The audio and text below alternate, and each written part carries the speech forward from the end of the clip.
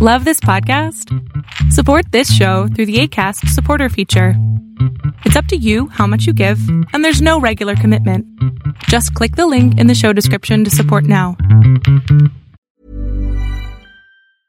Cool fact, a crocodile can't stick out its tongue. Also, you can get health insurance for a month or just under a year in some states. United Healthcare short-term insurance plans, underwritten by Golden Rule Insurance Company, offer flexible, budget-friendly coverage for you. Learn more at uh1.com. Millions of people have lost weight with personalized plans from Noom. Like Evan, who can't stand salads and still lost 50 pounds. Salads generally for most people are the easy button, right?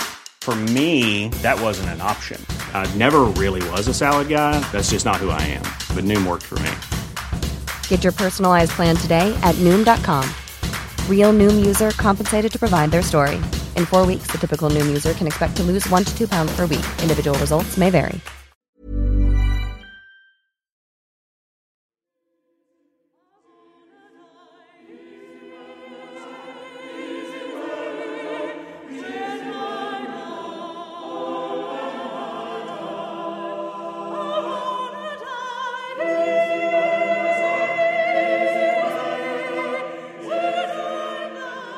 Welcome to Tales to Terrify, part of the District of Wonders network.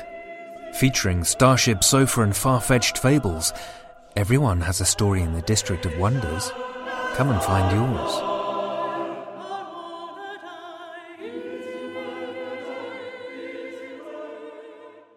yours. Good evening, children of the night.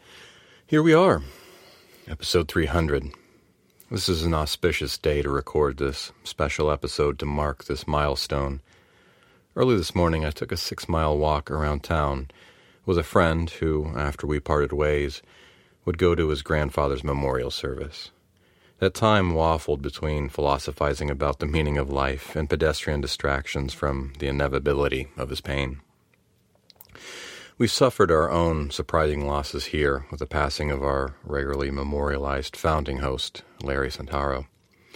Our sister podcasts, Far-Fetched Fables, enjoy the romanticized worlds that never existed, and Starship Sofa wonders in the futures that may or may not ever happen. But Tales to Terrify, horror, we fall headlong into the inescapable sadness that for each and every one of us, this will end. Tomorrow and tomorrow and tomorrow creeps in this petty pace from day to the last syllable of recorded time, and all our yesterdays have lighted fools the way to dusty death. Out, out, brief candle, life's but a walking shadow, a poor player that struts and frets his hour upon the stage and then is heard no more. It is a tale told by an idiot full of sound and fury, signifying nothing. The District of Wonders has listeners in every corner of the planet. I hope that Tales to Terrify and all of the players on our stage have helped make a mockery of that grim specter that will come for you and me. I hope in some way that we've helped bring people closer, because without each other, none of this really makes any sense. Tonight, we've come together to hear a story, and it's a special one. Our editor, Scott Silk, led the search for a special story to do something a bit different. He turned up a story that has 2 narrative voices, so we found 2 narrators.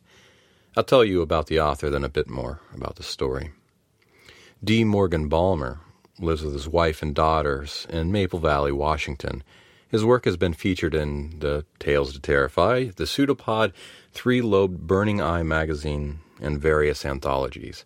He can be found online at strangelyquiet.wordpress.com or on Facebook as D. Morgan Ballmer. Mr. Ballmer works in cybersecurity, which is my desired career field, and it's its own never-ending horror story that is way worse than you know. I'm meaning a horror author and cybersecurity pair together like dark chocolate and red wine. As I said, Mr. Ballmer's story is best told by 2 voices, and Scott Silk found them. You'll hear about both of them after the story, as is our custom, but I wanted to make sure to give extra credit to our own Drew Sabastini, who handled the mixing of the recordings. Thank you, Drew. And now, listen with me to D. Morgan Ballmer's Dalton's Guide to Eating One's Enemies.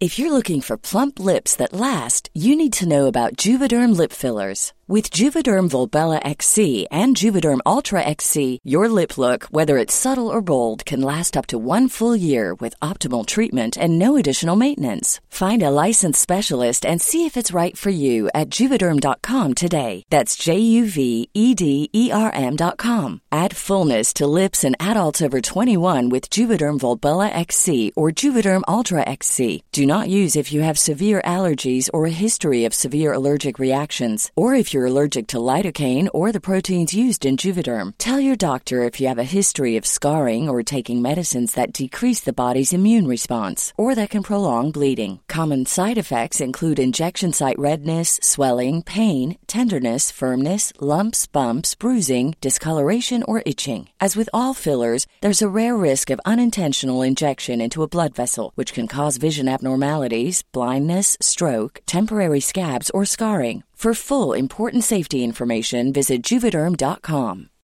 Life is full of what-ifs. Some awesome, like what if AI could fold your laundry? And some, well, less awesome, like what if you have unexpected medical costs? United Healthcare can help get you covered with Health Protector Guard fixed indemnity insurance plans. They supplement your primary plan to help you manage out-of-pocket costs. No deductibles, no enrollment periods, and especially no more what-ifs. Visit UH1.com to find the Health Protector Guard plan for you. This is Paige, the co-host of Giggly Squad, and I want to tell you about a company that I've been loving, Olive & June. Olive & June gives you everything that you need for a salon-quality manicure in one box. And if you break it down, it really comes out to $2 a manicure, which is absolutely insane. It's also so easy to get salon-worthy nails at home with Olive & June. The difference between how your nails used to look when you did them yourself and now with the Mani system is a complete game changer. The best thing about Olive & June, too, is it's a quick dry. Dries in about 1 minute, lasts for 5 days, and full coverage in up to 1 to 2 coats. Visit oliveandjune.com/perfectmani20 for 20% off your first system. That's oliveandjune.com/perfectmani20 for 20% off your first system.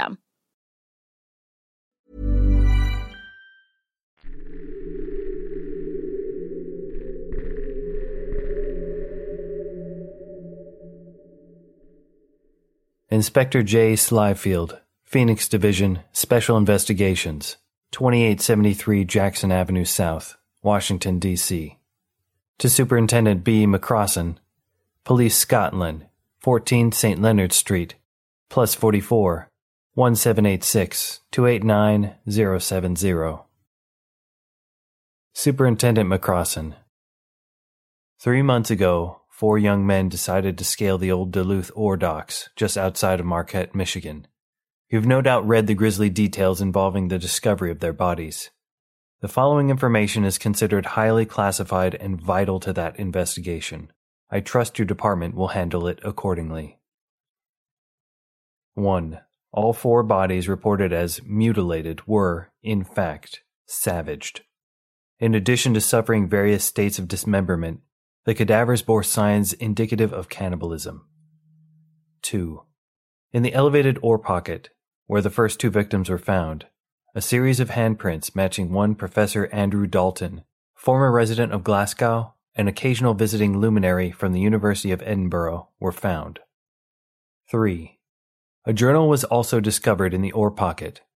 Lord knows why these young thrill-seekers scaled a 90-year-old ore dock to reach this contraption. Anyone falling into the upside-down bell would be utterly trapped. I have included the document in this envelope. Perhaps you can match the handwriting to Professor Dalton.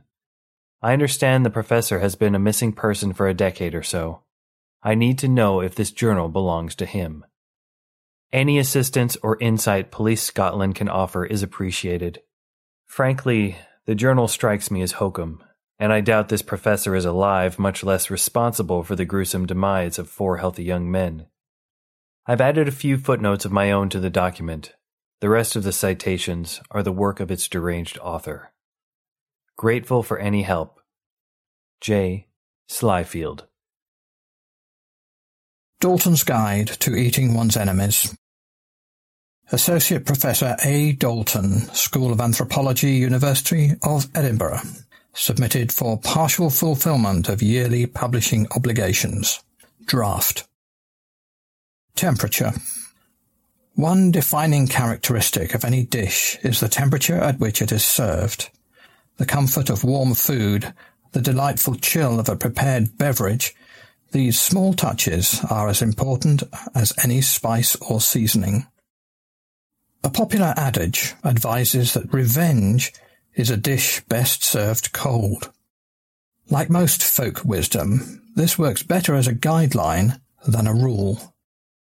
When dining upon the fruits of revenge, only the wine should be chilled. The meal itself should be pleasantly warm, a solid 37 degrees C, 98.6 degrees F, when possible. Cold revenge loses flavour, and in some cases ceases to be revenge at all. Pedants might object, say the old saw about cold revenge refers to exercising patience, allowing sufficient time to pass before taking vengeance. Bad advice. Fixating upon unfulfilled retribution often leaves one in a position where revenge is eating them. As this is not a guide about being eaten, we will explore the topic no further. Indulge me in a brief digression by way of example. I was once upon a stricken vessel in the Firth of Clyde. The boat was literally sinking beneath the waves while I partook of one of my earliest revenge meals. I recall little of the feast itself amidst all the turmoil, seawater roaring through the cabin with all the liveliness of football hooligans, difficulty keeping the food stationary as the vessel tossed to and fro, and the disapproving stare of my late wife, Lorna. Yes, that was the last time I saw my beloved spouse. Still, I recall a distinct similarity between the briny flavour of ocean water and the tang of the red juices saturating the meat. The mingling of the two struck my palate with a refreshing jolt, unlike anything I've eaten since. The temperature of the meal, perfect. Suffice it to say, a colder revenge would never have made such an impression upon me under the same circumstances. Meal selection. The first step in creating a fabulous meal lay in procuring the finest ingredients. Locating quality ingredients often requires an extensive search. In 1993, the Heidelberg excavation presented me with a once-in-a-lifetime opportunity: travel to the Amazon. I knew a strong performance at the Heidelberg site would all but solidify my path from struggling grad student to professorship. The invitation was a surprise, my graduate research being centered on the seemingly unrelated topic of kuru, that rare spongiform encephalopathy chronicled among the Four tribe by Alpers and Lindenbaum. Footnote 1. Ceridwen Spark, Michael Alpers, FRS, Kuru and Papua New Guinea, the combined allure of problem, people and place. Health and History, 14-2-2012, 26-45, Web. Footnote 2. Lindenbaum, Shirley, Kuru Sorcery, Disease and Danger in the New Guinea Highlands, 2013, print. The Four people practice funerary cannibalism, during which children and the elderly are fed small portions of brain from the deceased.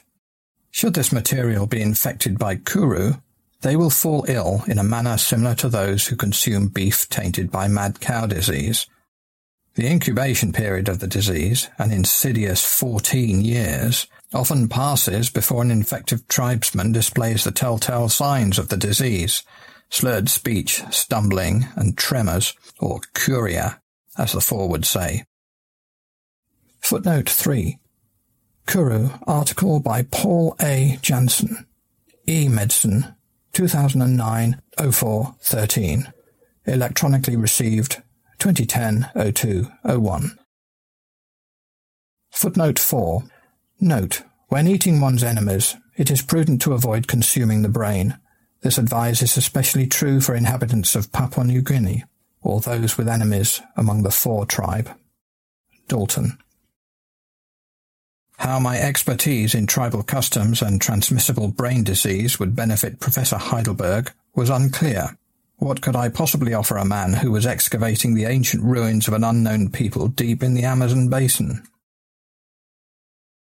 Dr. Heidelberg answered this question by leading me to a structure dubbed the Circular Sanctum, a half-buried dome recently uncovered by his team. The blinding glare of halogen work lamps bathed the interior of the musty vault with a brilliant white. Inside, teams of student labourers sifted dirt, brushed bone artefacts, and catalogued relics. Yet the most impressive discovery lay engraved upon the circular wall of the antediluvian chamber. A narrow spider script, accented by crescents and wedges, adorned the entire circumference of the chamber. This writing was interwoven with petroglyphs of spear-wielding natives pursuing what I assumed to be wild game. Tracing the progress of the Neolithic hunting scene proved most unsettling. While men with spears were depicted in abundance, no animals were ever shown. The final carving featured several families seated at a great table, while the dismembered portions of a fallen man are consumed. Great Scott, these unknown tribesmen were cannibals. Eager to prove my worth as an academic, I immediately asked to be introduced to the translator of the ancient script, one Lorna Montgomery. I do not exaggerate when I say her beauty was more breathtaking than the mysterious customs of the unknown Amazonians. Thus began my academic apprenticeship in the Amazon, also my courting of Lorna, language specialist and green-eyed angel from the University of Strathclyde, a woman I would rescue from those cursed ruins only to lose her to the sea. Seasonal dining. Nothing announces the arrival of winter like the sweet scent of rosemary and cinnamon. Traditional winter festivals demand baked goods infused with nutmeg and ginger paired with peppermint drinks. Enemies are no exception to holiday traditions. Glühwein, or hot mulled spice wine, is a tasty beverage perfect for long winter nights. Footnote 5. Lee, Michael. Mulling over Glühwein. Vienna Review, December 2012. Print. I was first introduced to the drink at the home of my former colleague, Donovan Castlebourne, may he rot in hell. Lorna and I accepted the invitation to celebrate winter festivals at his estate, some years after the disaster in the Amazon. In fact, it was Donovan's eagerness to discuss another prospective archaeological dig site that had piqued our interest. I suppose we all felt that enough time had passed since we'd fallen off the horse, so to speak. Ever the dapper gent, Donovan met us at the door wearing a crisp black suit adorned with poinsettia cufflinks. Deirdre, his raven-haired wife, stood at his elbow. She flashed a broad smile while her animated hands danced with the cadence of a welcoming banter. Our hosts had clearly been indulging in spirits before our arrival, which was understandable given our common history. Those who had survived the Heidelberg excavation were well acquainted with the medicinal abuse of alcohol. I should state for the record that it was Donovan who accompanied Dr. Heidelberg when he first cracked open the hidden catacombs at the Amazonian excavation site. He was mere meters away when Heidelberg fell to the leaping shadows inhabiting the ancient structure. Remarkably, Donovan survived long enough for the Brazilian military to arrive, incinerate the excavation grounds, and take us into custody. Thus, a drink or five before noon was an understandable regimen for we who had witnessed so much. Yet all this has little to do with the subject of holiday fare. 6. Speaking of holiday fare, fruitcake. This guy is nutty as one. He's just getting warmed up with this leaping shadows bit. The ambassador from Brazil is on record stating that the site caught fire due to the use of substandard electrical generators. J. Slyfield. The evening passed pleasantly enough. We sipped from elegant crystal glasses as the Castlebournes walked us through high-ceilinged corridors strewn with tinsel, wreaths and mistletoe. Dinner arrived on a silver platter and was placed upon a vast mahogany table. A roaring fireplace provided the room gentle light and adequate warmth. An ample supply of Glühwein softened the dark December eve and elevated the spirits of all. Deirdre seemed especially exuberant, mischievously turning her attentions upon me as the evening wore on. Her friendly gestures soon became awkward.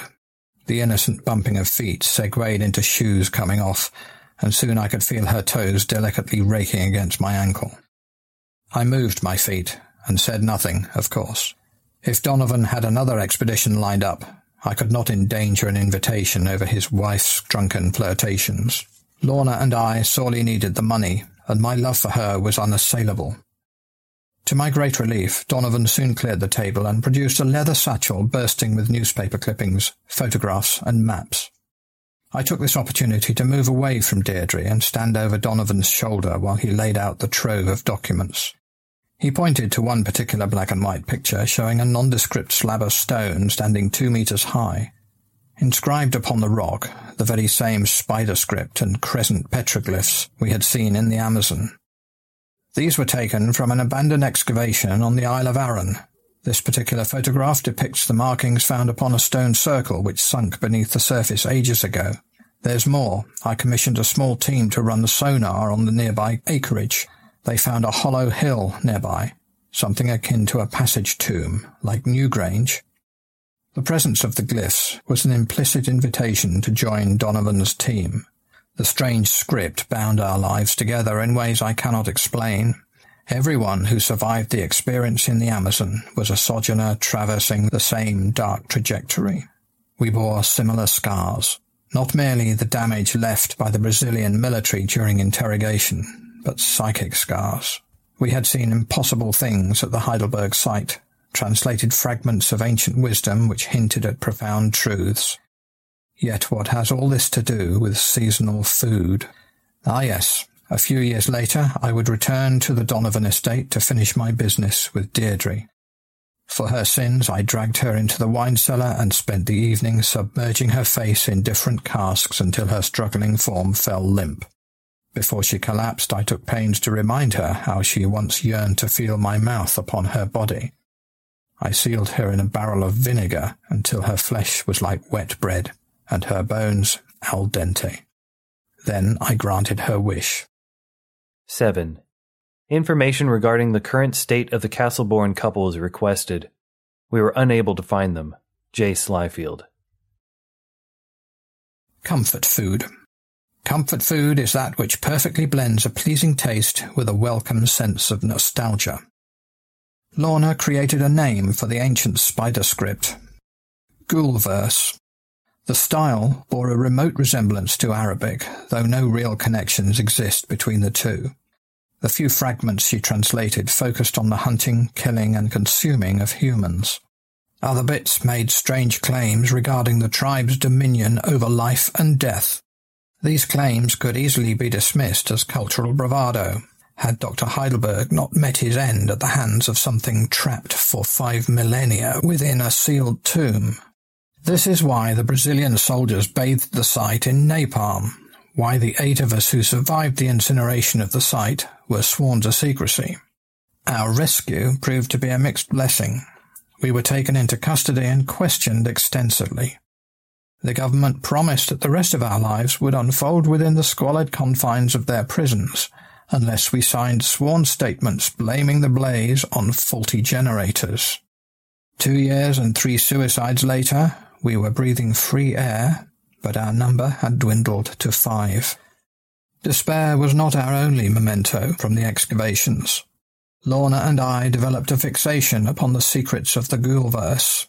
We self-medicated, supported each other, and scoured every academic archive in search of material related to the mysterious Amazonian people. We were as people afflicted with addictive OCD, finding relief only when studying materials which connected us to that ancient site. Footnote 8. Mancebo, M.C., Grant, J.E., Pinto, A., Eisen, J.L., Rasmussen, S.A., Substance Use Disorders in an Obsessive-Compulsive Disorder Clinical Sample. Journal of Anxiety Disorders. Webb, 2009.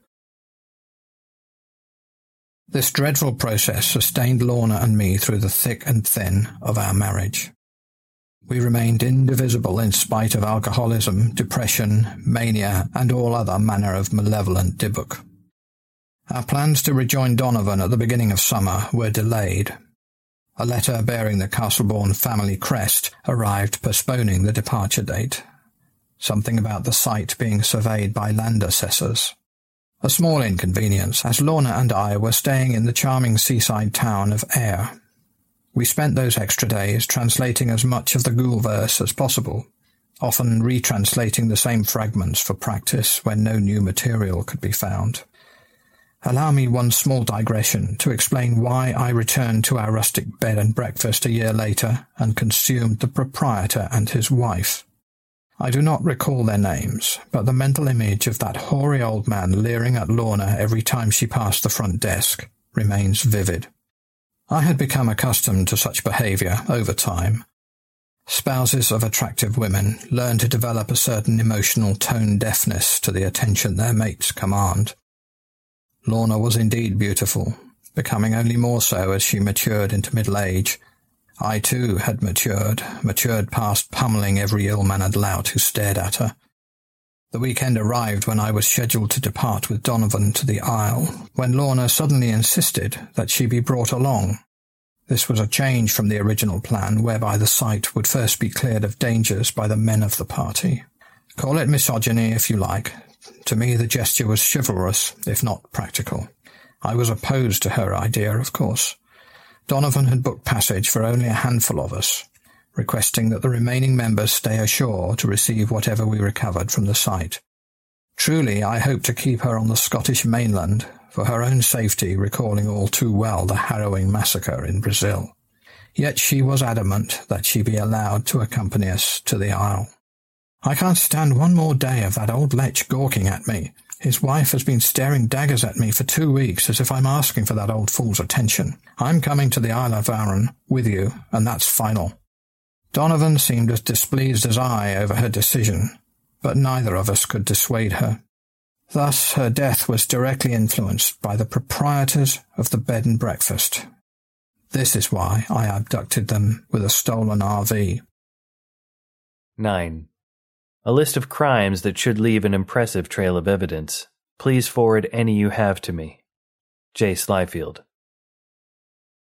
Once safely beyond the site of civilization, I assured the mewling couple that my only intention was to indulge their bellies in the same feast of which their eyes had partaken. Their rapacious appetites for taking in the body of my wife was somewhat quelled when they learnt that, this time, they would be feasting upon each other. By the time the carving process was underway, the couple seemed to have lost their appetites entirely. Footnote 10. Note, the mark of an amateur chef is easily seen in raggedly cut meat, which varies in thickness. A true master of the art should be able to cut paper-thin slices from raw stock. Often this is achieved by placing the meat into a freezer for 15 to 20 minutes, a process which makes the meat firm and manageable. In absence of a freezer, one must rely on a steady hand, and in some cases, proper restraints. Dalton. Proper place setting. Modern table setting draws its origins from the medieval period. During this time, a single container of valued spice, the salt cellar, dictated seating by its placement on the table. The seat above the salt cellar represented a place of honour, all other guests taking their positions relative to the honourable position. Later centuries would introduce the spoon, the fork, and more evolved flatware. Place setting also serves the much-needed purpose of having all of one's tools nearby and easily utilisable. What shall I say about the Isle of Arran, or Little Scotland, as the locals refer to it?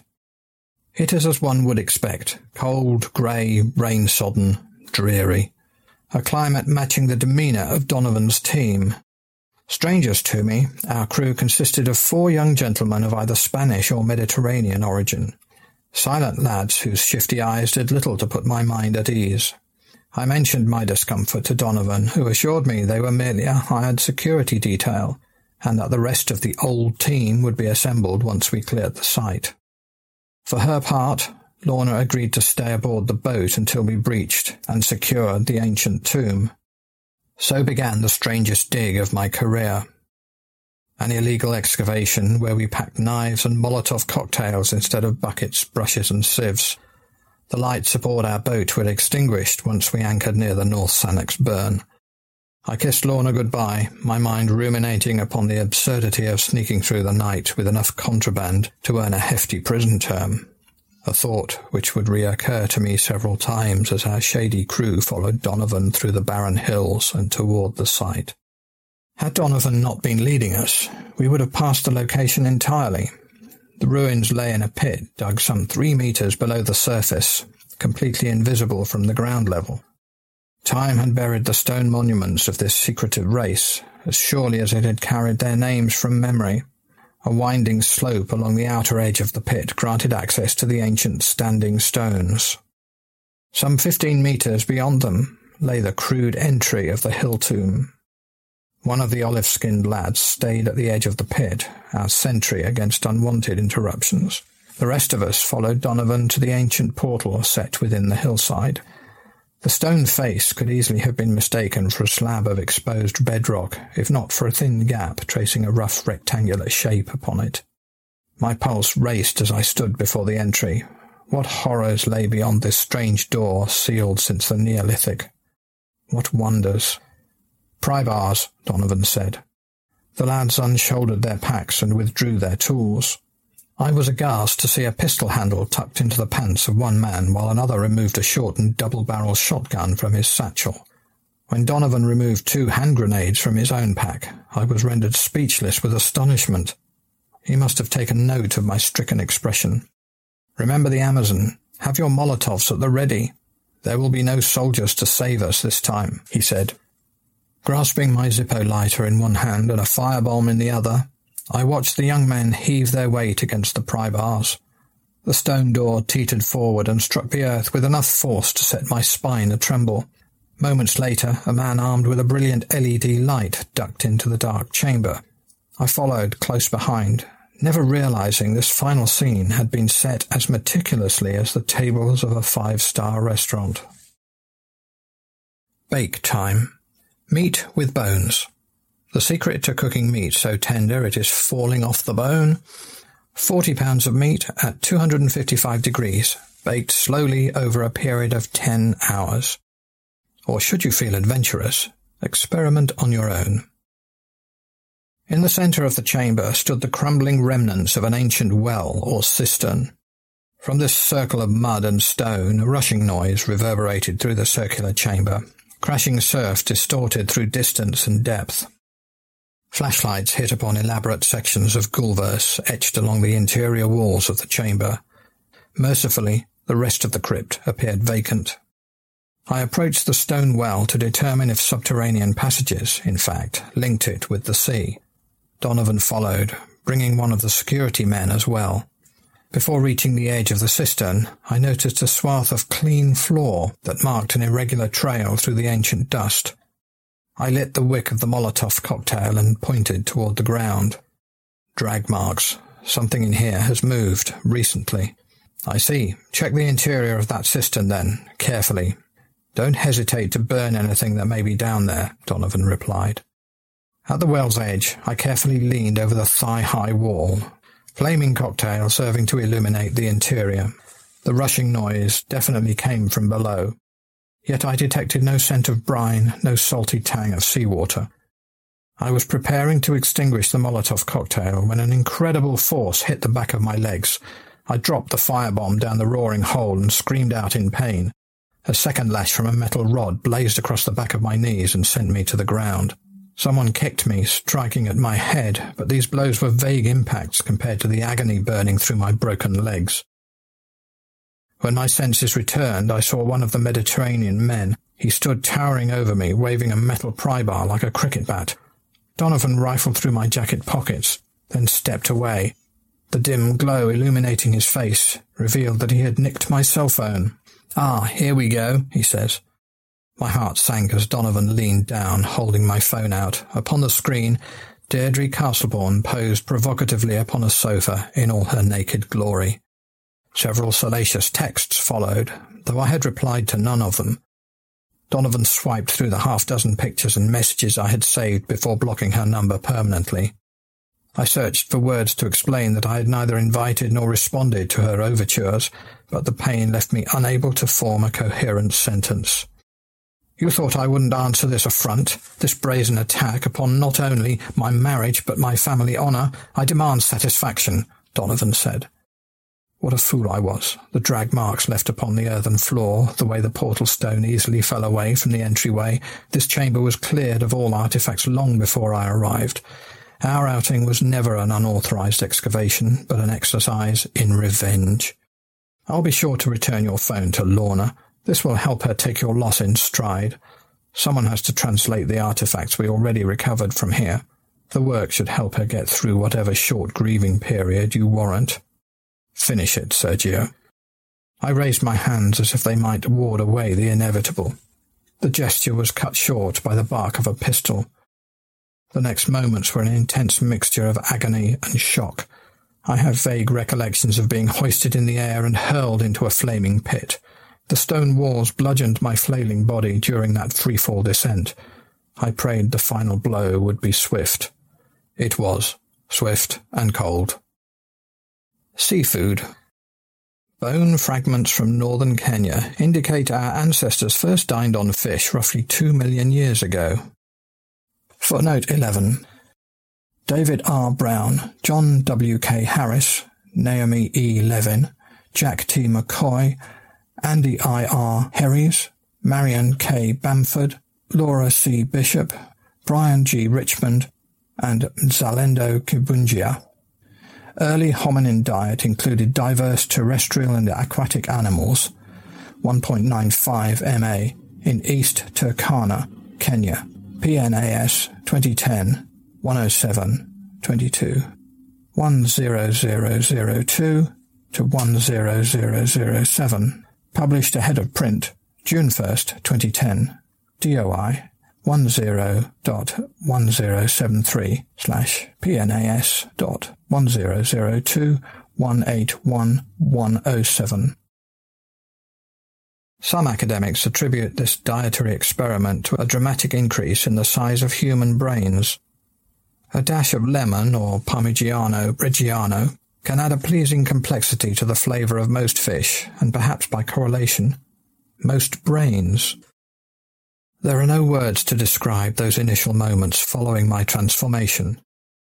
When I resurfaced from the pit, my broken bones were mended. My bullet-pierced organs lay dead within my body, no longer responsible for my vitality. I did not know that, of course. Not then. I knew only hunger, instinct, and madness. When I exited the tomb, I could see the glow of 2 distant bodies travelling eastward. They blazed like candles in the darkness, growing ever brighter as I closed upon them. My next memories were of screams, violence, and the bitterness of blood circulating through my mouth like an electric current. I ended the lives of the security men quickly and choked down the greasy gobbets of their flesh. 12. The Sunday Herald reported 3 victims of wild dog attacks on the Isle of Arran around this time. I assume there's no correlation, correct? J. Slyfield. The primal madness began to subside, not wholly, but enough for my overstimulated senses to surrender some control to my consciousness. Using this brief reprieve of lucidity to my advantage, I followed familiar landmarks toward the ocean. Dispatching the guard left ashore to protect Donovan's boat proved simple. I had, after all, seen his position when we first disembarked. My intention was to make for the boat after snapping his neck, yet my overwhelming hunger forced me to pause and partake of his steaming corpse. I simply lacked the discipline to resist. As before, each mouthful brought a small recession of the madness, another step toward rationality. There were other effects: invigoration, heightened strength, increased alacrity. Mentioning these details on paper does little justice to the actual feeling that accompanied the feast. In the midst of this rapture, I completely forgot about the mercenary posted on the rear deck of the boat. The brave soul announced himself by firing his rifle. It is only by chance that the top of my head was not completely removed. The whine of the passing bullet sent adrenaline surging through my system. I hurled myself across the beach and toward the watercraft. Another shot struck the ground a mere half-metre to the left of me. Plunging into the water, I ploughed my way through the frigid barrier with murderous strokes.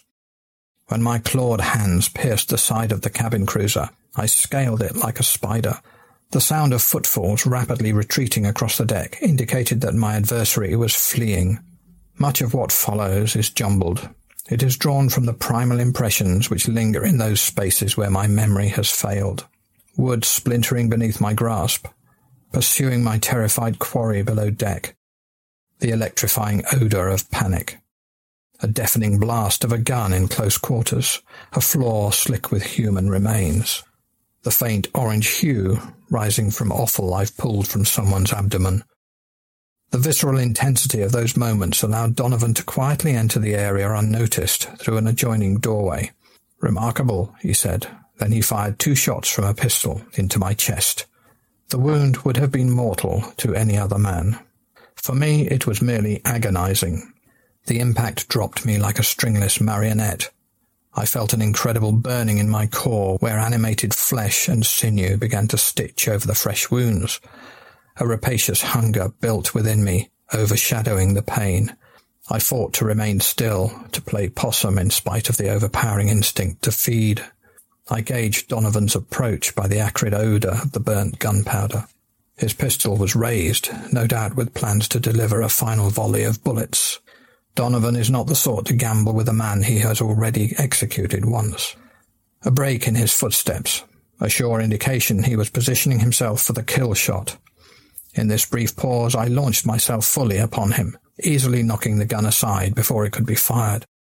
Killing him instantly would be easy, but not satisfying. With my left hand pinning his neck to the floorboards, I wrenched his pistol arm against the joint and gnawed upon his shoulder. He bucked like a mechanical bull all the while. His resistance hit a crescendo when the arm popped loose of the socket. I looked for a stove, knowing Donovan would lose blood quickly once the limb fully detached. I intended to cauterize his stump on a burner to keep him lively. If I could resist the impulse to devour him, of course. At any moment I could space out, only to reawaken amid the carnage of deeds I no longer remembered. This was when Donovan cast his free hand outward. I heard a metal object strike the far wall, followed by the sound of a heavy marble traversing a wooden floor. My nemesis fixed his bloodshot eyes on me and growled a final curse. "Right then, I'll take you to hell myself." The mysterious object proved to be a grenade, of course. I lifted Donovan's sagging torso to absorb as much of the shrapnel as possible. He proved slightly less worthless as a shield than he was as a human being. The blast was immersive. It bathed my nerves in lava and caused my ears to pulse with silence. Hunger took control. Although pools of brine were gathering around my ankles, I was too busy ripping into the shredded form of Donovan to care. At some point, a geyser emerged from the ragged hole at the base of the far wall and showered the cabin with a frigid rain. I was dimly aware of the water level reaching my calves, yet the agony was too great for me to stop feasting. It was only when the entire ship sharply listed to one side that I pulled my teeth from Donovan's remains. She was standing in awe, clutching the doorway with her alabaster hands and watching me, her stricken face contorted like the Greek mask of tragedy. Lorna. The ship lurched again. A hail of loose objects skittered for the far wall. Lorna braced herself in the door jamb, the steep decline of the boat forcing her to hold tight or plunge downward. How I yearned to go to her, to rush toward that doorway and take her in my arms. Yet the hunger was fiercely upon me. I could not trust myself not to consume her. Likewise, I could not bear her witnessing that which had already consumed me. I buried my face in the corpse of Donovan and dragged him into a stand-up closet. Those were her last memories of me, a maiden regarding a monster who was once her lover. A vision of horror, a thunderous crash, and a gulf of black ice separating the two of us forever. Dessert. Just desserts. To trace the origins of dessert, one need only observe the migration of sugar. Sugar is the foundation of all reputable desserts. It is a beautiful testament to human nature that we universally desire to end every meal with a bit of sweetness. There is a tipping point between acting with purpose and performing out of habit. Mine should have been obvious at the outset. Inevitably, the years of my existence exceeded the number of my enemies. The day dawned where maintaining my life required taking the lives of innocents. Not unlike the downward spiral of a chemical dependency, my options were between persistent agony or indulging my growing addiction. Maintaining humanity is impossible when mere survival requires being inhumane. Even so, the remnants of my humanity remain my most treasured possession. At times I am blessed by fragments of memory, the sound of Lorna's laughter, the gentleness of her touch, the way her curves fit perfectly against me when we embraced. Yet these moments come less frequently. Furthermore, there are other memories, tainted remembrances, foreign recollections, strange images and feelings which never truly belonged to me. An unexpected side effect of my diet, no doubt. Whatever sins others have committed against me, there remains no question that I am partially to blame at every turn. It was I who pursued the mystery of the ancient cannibals to the exclusion of all else.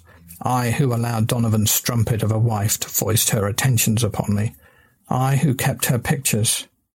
I who failed to shelter Lorna from the unwanted attentions of the miserly couple running the bed and breakfast. I who ultimately abandoned her to the sea. As I began this work with one adage, perhaps it is fitting that I close with another. You are your own worst enemy. With this truth in mind, I now retreat to seclusion. This final missive of mine has strayed far from its intended purpose. It shall accompany me to my tomb, to a forgotten place with steel walls, a place set above the earth, that I might not languish for eons below it. Farewell. Andrew Dalton. Final note. There it is in all its rambling glory. I hate to waste your time with this, but my people are insistent that I get the official opinion from Police Scotland on whether or not any of these events can be confirmed. Whatever the case, we've got one sick puppy on this side of the water, so any information you can offer is appreciated. I have 4 grieving families looking for answers.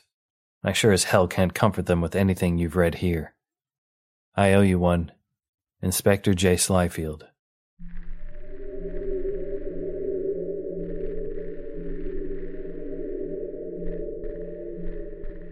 That was D. Morgan Ballmer's Dalton's Guide to Eating One's Enemies, as read by Paul S. Jenkins and Jonathan Sharp. I have to laugh. In college, in the morning, I had a butchery class, and then in the afternoon, I had an anatomy class. It's its own kind of little horror to realize the course books are pretty much the same. Paul S. Jenkins is one of the 3 Pauls who host the fortnightly skeptical podcast, Skeptical. Paul writes the skeptical blog, Notes from an Evil Bernie, and his science fiction podcast novel, The Platone Revisionist, is available for free from Audiobooks. And our second narrator, Jonathan Sharp, is a regular narrator for the District of Wonders network and is a producer for Audible through the ACX platform. By day, he slings cheese and wine at a local grocer, and by night, he loses at board games to his infinitely more talented wife, Paige. Recently, in an attempt to hide from the sun, they have transplanted themselves in the Pacific Northwest and are soaking up the rain using their new puppy/mud sponge, Finn.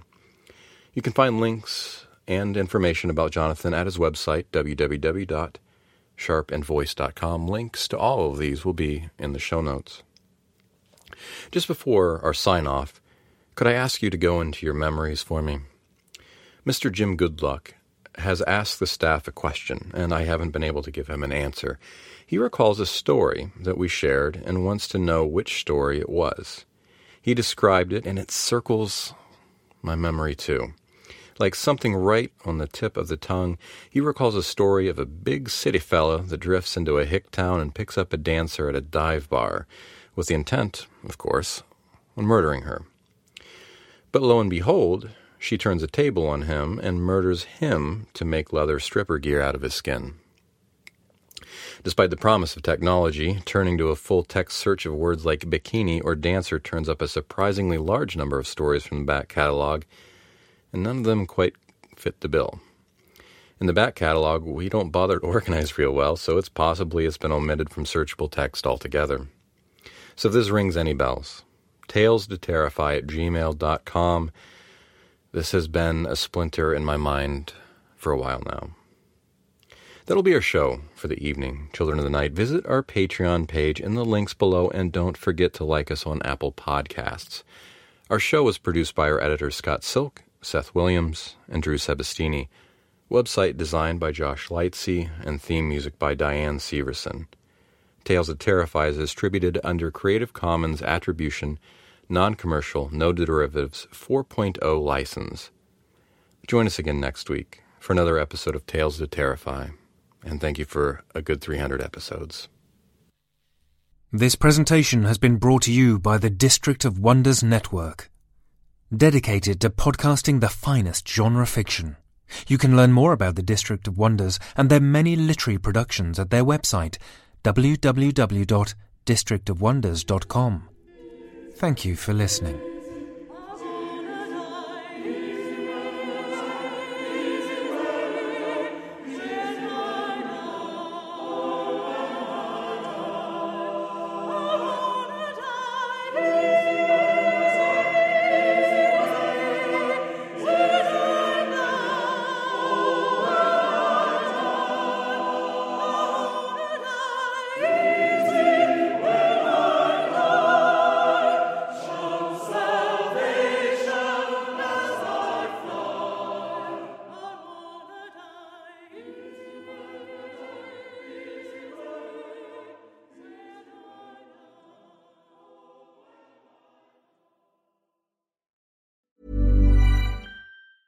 Mom deserves the best, and there's no better place to shop for Mother's Day than Whole Foods Market. They're your destination for unbeatable savings, from premium gifts to show-stopping flowers and irresistible desserts. Start by saving 33% with Prime on all body care and candles. Then get a 15-stem bunch of tulips for just $9.99 each with Prime. Round out Mom's menu with festive rosé, irresistible berry chantilly cake, and more special treats. Come celebrate Mother's Day at Whole Foods Market. Want to get a chiseled look in the jawline? Sculpt and shape your jawline with added volume from Juvederm Volux XC. Juvederm Volux XC is an injectable gel specifically designed to be robust enough to improve moderate to severe loss of jawline definition. And it is the first and only hyaluronic acid filler approved for the jawline. Add volume to your jawline for a chiseled look with Juvederm Volux XC. For important safety information and to find a licensed specialist, visit juvederm.com.